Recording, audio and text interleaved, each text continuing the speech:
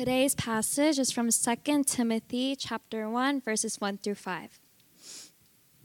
Paul, an apostle of Christ Jesus by the will of God, in keeping with the promise of life that is in Christ Jesus. To Timothy, my dear son, grace, mercy, and peace from God the Father and Christ Jesus our Lord. I thank God, whom I serve as my ancestors did, with a clear conscience, as night and day I constantly remember you in my prayers. Recalling your tears, I long to see you, so that I may be filled with joy. I am reminded of your sincere faith, which first lived in your grandmother Lois and in your mother Eunice, and I am persuaded now lives in you also. The grass withers and the flowers fade. All right, if we haven't had the privilege of meeting yet, my name is Aaron, and I am one of the pastors here at Exilic. And I do want to welcome back the 80 women that were at our women's retreat this past weekend. I was officiating a wedding about 10 minutes away, so I got to stop by for a little bit. And I wish you could have heard all the laughter just pouring out of the room. Because of the good time that they were having. They even had a Zumba session yesterday. It was either Zumba or dancing to K-pop from the 90s. I couldn't tell what the difference was, but you could just feel the energy and the happiness that was there. And so one of the great things about retreats is that it fast forwards new relationships and it deepens existing ones in an expedited way. And so I'm so glad for the 80 of you that were able to go. For the rest of us who did not go to that retreat, one way for us to fast forward relationships is to register for a community group this month. And they'll be starting off in a few weeks. And so that's another way of onboarding to our church and getting connected to our church family as well. And one last housekeeping thing for all the dudes. In the new year, we will have our own retreat as well. So it's not a matter of if, but when. So stay tuned for that. Okay, so last week we embarked on a new sermon series, a collection of sermons on 2 Timothy. This was Paul's second letter that he writes to Timothy in what would be his final letter that he ever wrote before he was executed and beheaded for following Jesus. And so we're going to be taking a look at this letter that he writes to Timothy from now, basically until Christmas time, in a collection of sermons that we're calling From Embers to a Flame. Now, I don't know if you've ever tried to make a campfire before or ever, made a fire in your parents' fireplace. But after you make that fire, it's only a matter of time before that fire quickly becomes an ember. And so what do you have to do to that ember? You have to fan it back into flame. And just so you know, this is a normal part of our spiritual pilgrimage, which can be very long. There are times where our faith is like a bonfire, and there are times, especially over the past couple of years, where our faith can become cold like an ember. And it's during these times we had to fan this ember back into a flame, lest that fire go out. And sometimes we need the help of our mothers and fathers to help stoke that flame. And that was the case for Timothy, because he had two mothers, a grandmother named Lois and a mother named Eunice that helped fan the flame for him. So let me introduce you to Lois and Eunice via my grandmother. In 3 months, my grandmother is going to turn 100 years old. My grandmother, pre-pandemic, she had a short perm. She hasn't gone to the salon in like 3 years, so her hair now, her white hair is now down to her waist in a braid. So it's really, weird for me to see her like this, but she has a very special place in my heart because my grandmother is the one that raised me. But there's another reason why my grandmother is very important in our family, and the reason for that is because when you take a look at our family tree, she is the first to break the generational pattern of atheists in my family. Prior to her, it was generation after generation after generation of atheists. My grandmother is the first to become a Christian in our family. And here in Paul's letter to Timothy, he talks about Timothy's spiritual lineage, and in verse 5, he writes this. Paul says to Timothy, I am reminded of your sincere faith, which first lived in your grandmother Lois and in your mother Eunice, and I am persuaded now lives in you also. So there's not a lot that we know about Lois and Eunice, but what we do know is that Lois represents the first generation of Christians in Timothy's family. Eunice represents the second generation of Christians, and now Timothy is third generation Christian, and he's the first generation, the first to be in pastoral ministry. And one of the cool things about our church is that there are actually a good amount of Loises in our community where you are the first person to be a Christian in your entire family tree. Some of you are Eunices, where you're second generation Christian. Others of you are Timothy, where you are a third generation. And so one of the things that I want us to think about this afternoon is, what are some things that you can do to pass on your faith from one generation to the next? You know, one of the differences between old money and new money, old money passes down their wealth from generation to generation to generation. With new money, though, the narrative is usually something like rags to riches to rags. And so what are some things that you can do to pass on your faith from one generation to the next? And while nothing is guaranteed, because some mothers and fathers do all the right things, and at the end of the day, it is up to the next generation or child to decide what they want to do.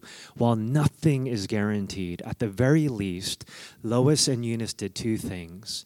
They were very intentional, and they started early. And so if you take a look at verse 14 and 15, it says this. But as for you, continue in what you have learned, he says to Timothy, and have become convinced of, because you know those from whom you learned it, Lois and Eunice, and how from infancy you have known the Holy Scriptures. One of the interesting things that Lois and Eunice do here is that they are very intentional about teaching Timothy the Word of God since he was just an infant.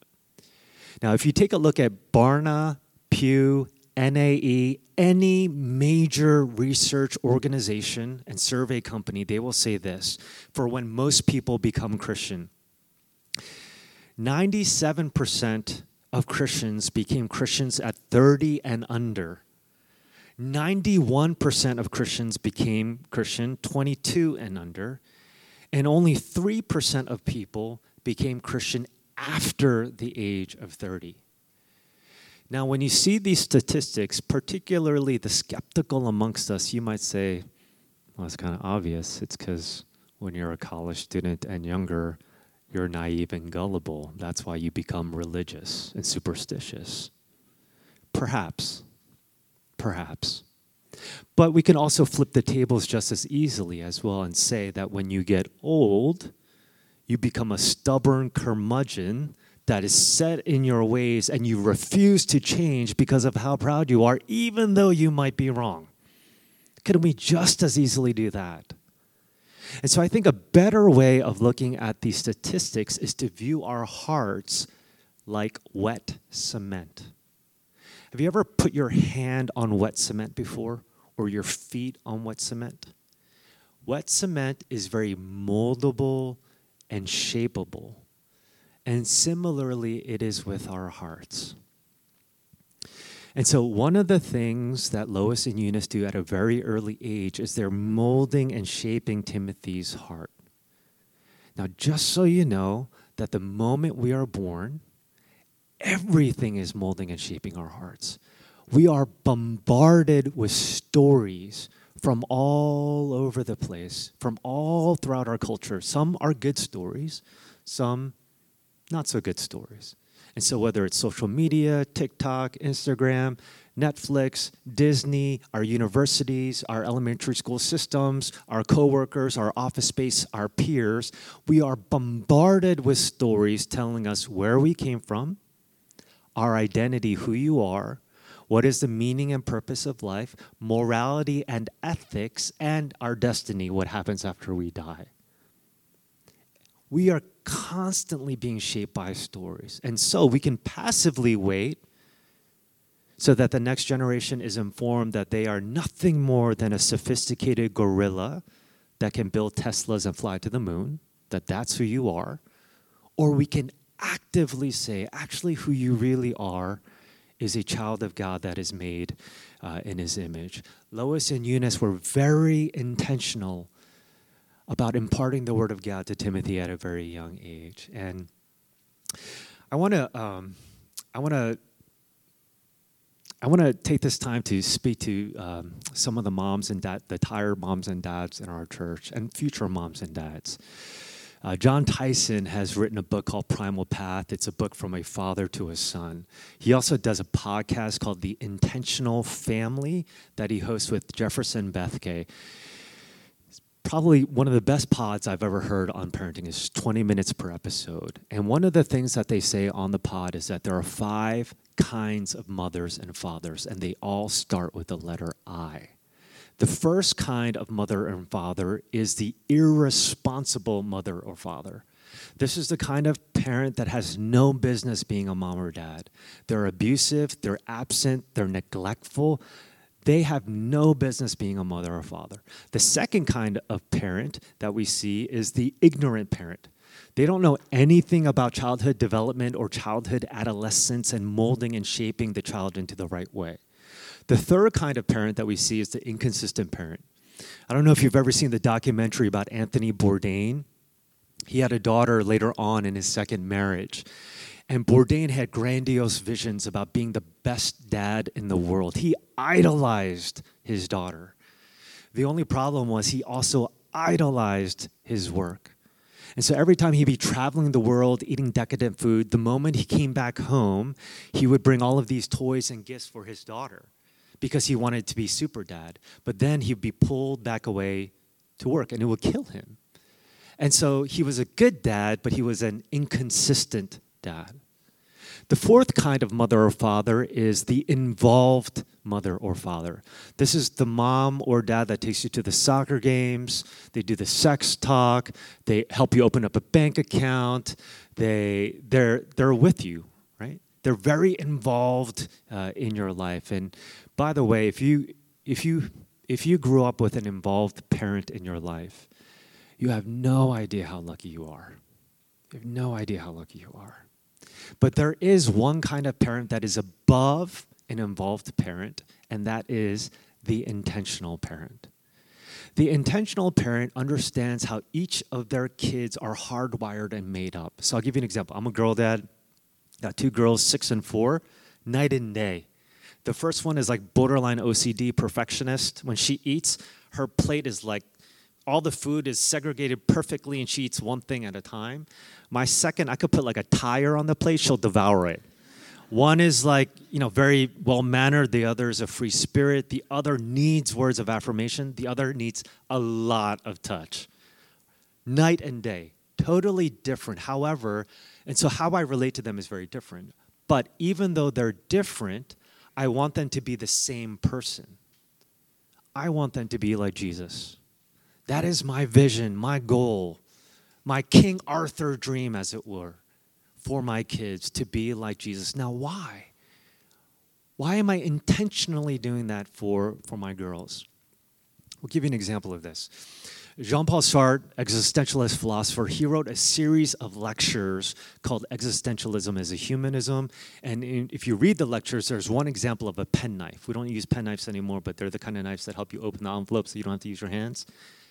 Let me contemporize Sartre's example of a penknife. And what he says is this. Let me contemporize it. So imagine for a moment you're Steve Jobs. You make the latest new iPhone, super, super high tech. So you tell Siri, I want you to send a text to so-and-so. And so Siri goes, no, I don't want to. And you're like, okay, but that's kind of why I made you. So can you go and send a text to so-and-so? And Siri says, no, I want to be the 8th dancer for BTS. That is my calling and vision for my life. And so you're like, okay, first of all, you don't even have a body, so how are you going to be an eighth dancer for BTS? That's not how I made you, and that's not why I made you. How were you made? Lanternfly that everyone is squishing? A tree? A rock? No. How were you made? You were made in the image of God. Why were you made then? To be in a relationship with him. My girls are made in my and Hannah's image, and they're made to be in a relationship with me. That's the telos. That's the vision.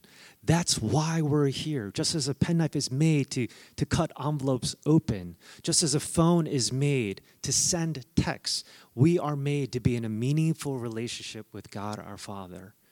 And so what that means is, if our vision for the next generation is just the best strollers, best education, live a comfortable life that is completely pain-free by wrapping them up in bubble tape, sending them to the best college, get married, and you have to make me a grandfather so that I can be happy. If that is the vision that we have for the next generation, that is a fulfillment of the American dream, but not necessarily God's dream for us, which is to love him and to love our neighbors. But it all depends on what you think your vision for your own life is first. That's where everything begins if we're going to pass down our faith from one generation to the next. In Mark 8:36, Jesus says this, "What good is it for someone to gain the whole world yet forfeit their soul?" It's far better to forfeit the world and gain your soul than to gain the whole world and yet forfeit our soul. And so here are 3 easy steps to raise secular kids. Number 1, fit church into your schedule when it's convenient. Number 2, devalue the message by living a church life and a different home life.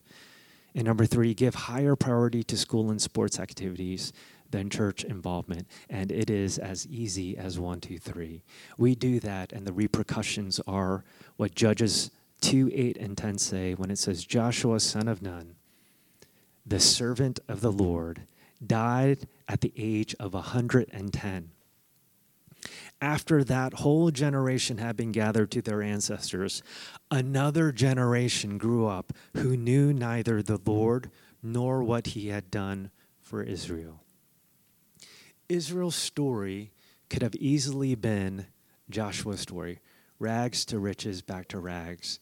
But the reason why this was not Timothy's story was because he had 2 mothers in his life, Lois and Eunice, who imparted the word of God to him ever since he was young. And one of the interesting things about this letter that Paul writes to Timothy is that while he mentions Timothy's grandmother and mother, Timothy's father is conspicuously absent from this letter. And the question is, why? Well, when you take a look at Acts chapter 16, verse 1, the very first time Paul ever meets Timothy in his hometown, it says this, Paul came to Derbe and then to Lystra, where a disciple named Timothy lived, whose mother was Jewish and a believer, but whose father was a Greek. Now, we know that Timothy had a dad. But what's interesting about this verse is that while it mentions Timothy's mother and her faith, Paul only mentions Timothy's dad's ethnicity, but he doesn't mention his faith at all. And so it's very possible while the mom was a Christian, the dad was not. But what's interesting here is that even though Timothy didn't have an earthly father that was a spiritual father, in many ways he did. Because how does this letter open up? In verse 2, Paul says to Timothy,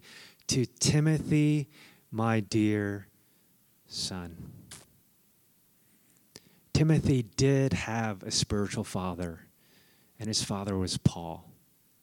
Paul, who never got married, never had sex, never had his own biological kids, and yet Paul refers to Timothy as his dear son. He was a spiritual father figure to Timothy. And I think one of the things that we can see from this text is that when it comes to our church family, we are not just a family of brothers and sisters or sons and daughters, but we are also a family of mothers and fathers as well. Up until this point, if you don't have sons and daughters, you might have been thinking, well, this sermon is completely irrelevant to me because I'm not a mom or dad yet. But when we get to passages like this where Paul didn't have his own biological kids, but refers to Timothy as his son, what that means then is that we are also called not only to be brothers and sisters, but we are called to be mothers and fathers as well. And here's why this is so important. Jay Stringer, mental health therapist, he says that 63% of people wanted more of their father's involvement. Maybe you're one of the 63%. 39% wanted more of their mother's involvement based on his research. Sometimes our mothers and fathers left us longing for another mother or father.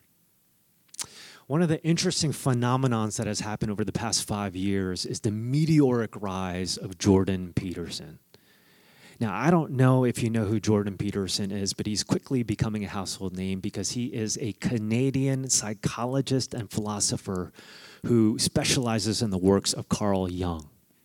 Okay, now if what I just said to you is like I have no idea what you just said. You know what's so fascinating about Jordan Peterson? Dude packs out arenas. And I am not condoning everything that Peterson has to say, just so you know.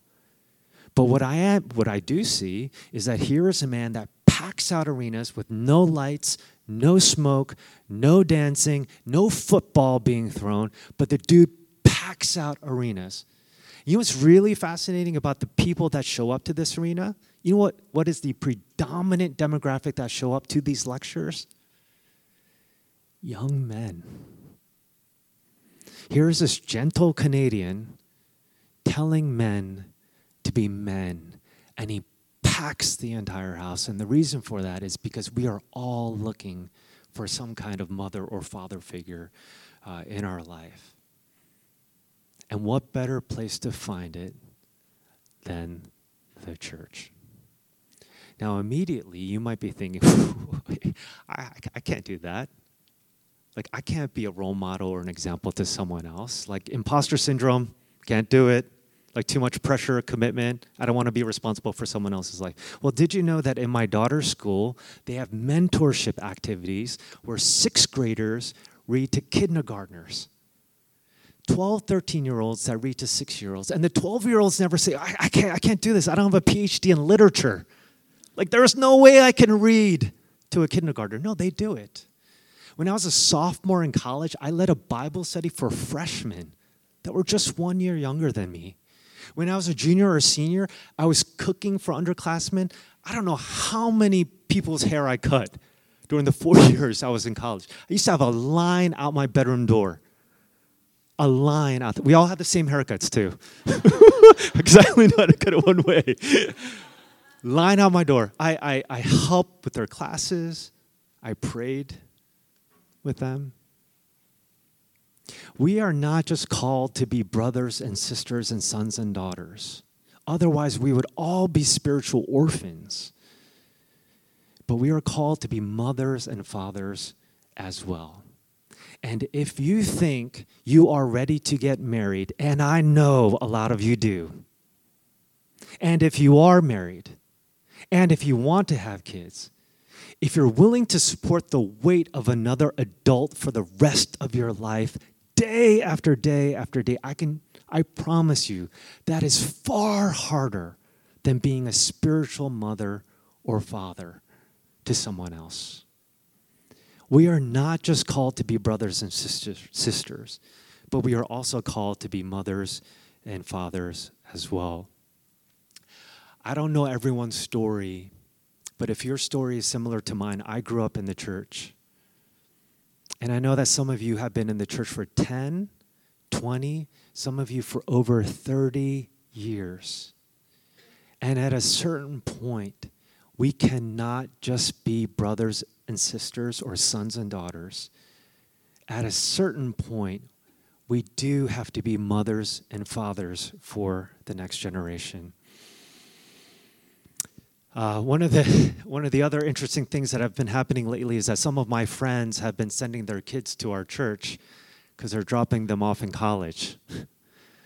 And I've also met some other parents that have dropped their kids off here in the city because of college too. And you know what the message is every single time? Can you please take care of my kids? And what I say is, of course, we will take care of your kids. But the good news is, I'm not the only father here. We have hundreds of spiritual mothers and fathers that can take care of the sons and daughters in our family. And the reason why we act this way, in verse 2, Paul says to Timothy, in his opening letter, to Timothy, my dear son, grace, mercy, and peace from God the Father and Christ Jesus our Lord. Christianity is the only faith, the only religion in the world that refers to God as a father. No other religion refers to God as a father. And what is God the Father like? Well, 10 years ago, before I popped the question to my wife, I asked her parents' permission to marry their daughter. And I said to my mother-in-law and father-in-law, I told them, I want you to know that you are not losing your daughter, but I want you to know that you're gaining a son. They love that. And they're like, okay. Truthfully, they didn't gain another son. They get another mouth to feed, you know. The truth of the matter is, they didn't gain a son. I gained a mother and father. Our first year of marriage, we lived in their basement rent-free. They cooked for me. They cleaned for me. My mother-in-law did my laundry, which is crazy. And now they spend all their energy taking care of their granddaughters. They didn't gain a son. I gained a mother and father. They adopted me into their family. In the words of Ruth, your people will be my people. They took me in.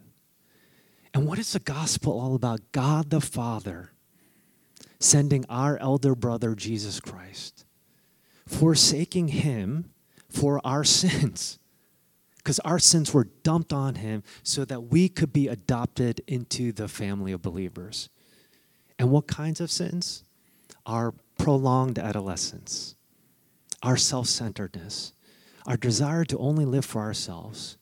Instead of investing in people, we just invest in our education, our work, our portfolios, our resume, crypto, NFTs, you name it, everything but other people.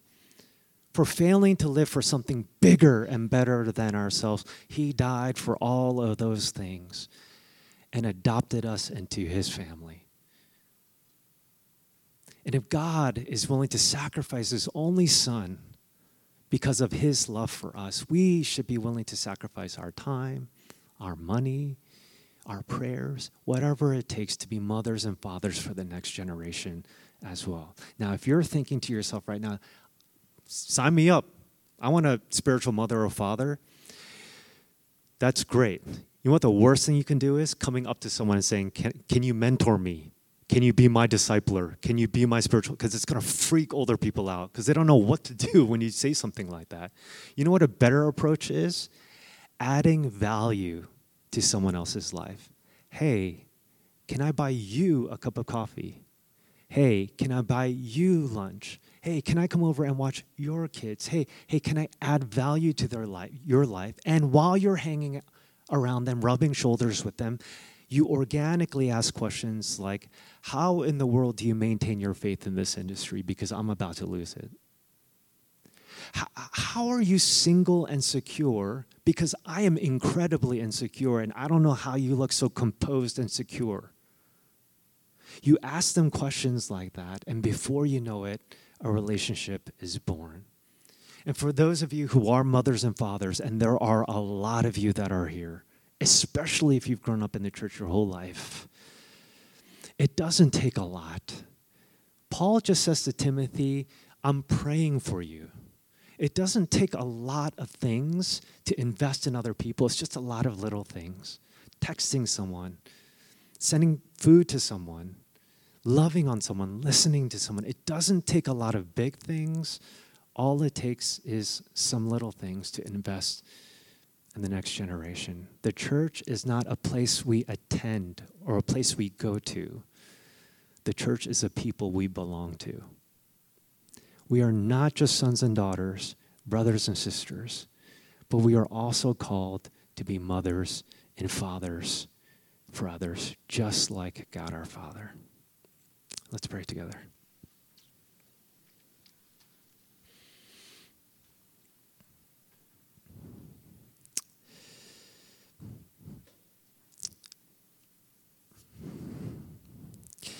Lord, help us to be the kind of parent that you are to us, sacrificial, generous, forgiving, loving, always there for us, kind, compassionate, just there, present.